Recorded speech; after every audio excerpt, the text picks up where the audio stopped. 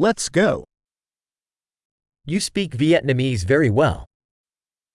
Bạn nói tiếng Việt rất hay. I finally feel comfortable speaking Vietnamese. Cuối cùng tôi cảm thấy thoải mái khi nói tiếng Việt.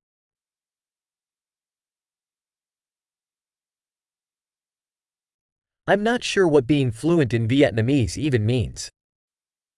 Tôi không chắc việc thông thạo tiếng Việt có nghĩa là gì.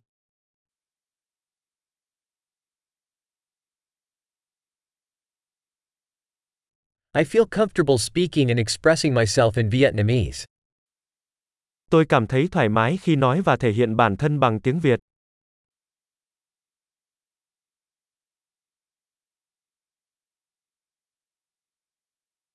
But there are always things that I don't understand. Nhưng luôn có những điều tôi không hiểu.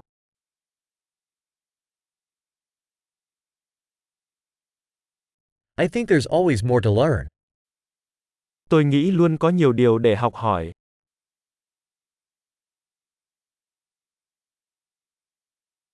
I think there will always be some Vietnamese speakers that I don't fully understand.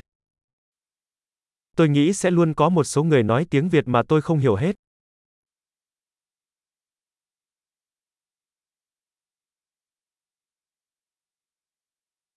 That might be true in English, too.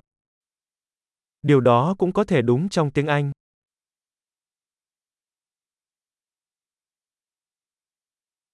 Sometimes I feel like I'm a different person in Vietnamese than I am in English. Đôi khi tôi cảm thấy mình là một người khác trong tiếng Việt so với tiếng Anh.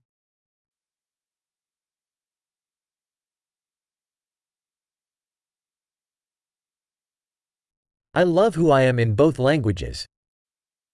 Tôi yêu con người của mình trong cả hai ngôn ngữ.